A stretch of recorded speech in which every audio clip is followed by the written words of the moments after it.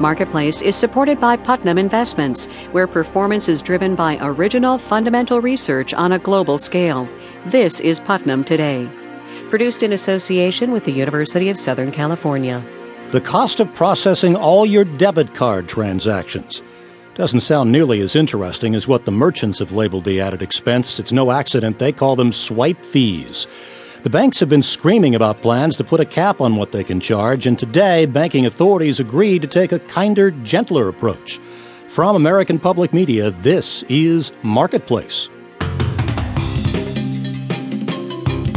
Marketplace is supported by Reputation.com, monitoring, protecting, and improving reputations online while deleting personal data from the Internet. Reputation.com. Sustainability coverage is supported in part by the Candida Fund, furthering values that contribute to a healthy planet.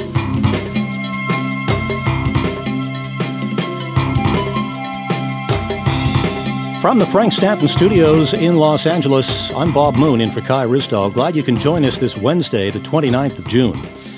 Well, they say a journey of 1,000 miles starts with a single step, which explains how the banks have been able to collect $15 billion per year through tiny charges merchants pay every time you break out the plastic. That's changing today. The Federal Reserve Board of Governors has decided to cap so-called swipe fees at 21 cents. Marketplace's Stacey Vanek Smith joins us now to talk about what this will mean both for banks and for merchants. Hey, Stacey. Hi, Bob. So give me a sense of how big these fees have been on merchants and what difference today's decision is going to make. Well, the fees vary, actually, depending on your bank and the size of your purchase. But the average charge is about 44 cents per debit card swipe, which might not sound like a lot, but the banks take in about $15 billion in swipe fees every year. Now, the Fed is going to cap that at about 20 cents per swipe. Now, I understand the Fed originally planned to cap it at around 10 cents. Now we're talking just a dime or two less per transaction. Is that really such a big deal? Yes, they did originally say they were going to cap it at 10 cents, but the banks made a lot of noise about it. The Fed got thousands of comments, so it compromised and will cap the fees at 20 cents. And it is actually a pretty big deal. It's going to take a big chunk out of the $15 billion the banks were taking in. And what's more, the banks now say they'll lose money on every transaction. They say every time you swipe your debit card, it costs them about 27 cents, which is higher than the cap.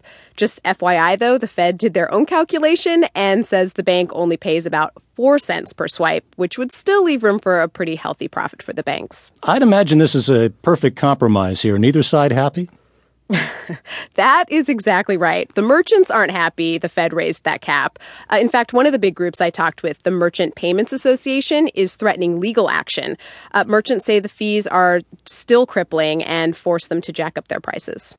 And the banks aren't happy either. Restrictions on overdraft fees and now this swipe fee cap are basically going to mean debit cards are just a lot less profitable.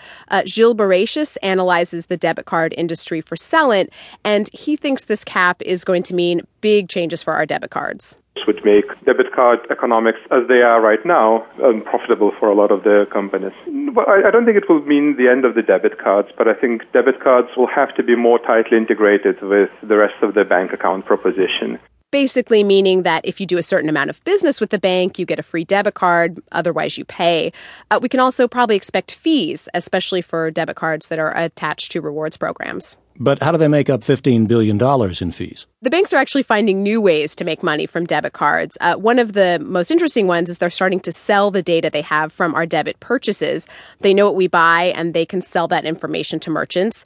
And the merchants can use that information to advertise to us. That could actually be just as profitable to the banks as swipe fees. Figuring out another way to get money from the merchants, the great circle of commerce. Stacey Vanek Smith, thank you.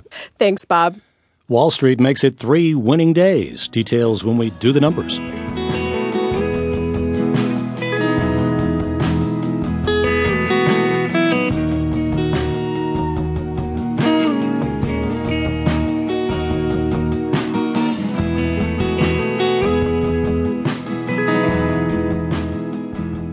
A big name bank and a big figure.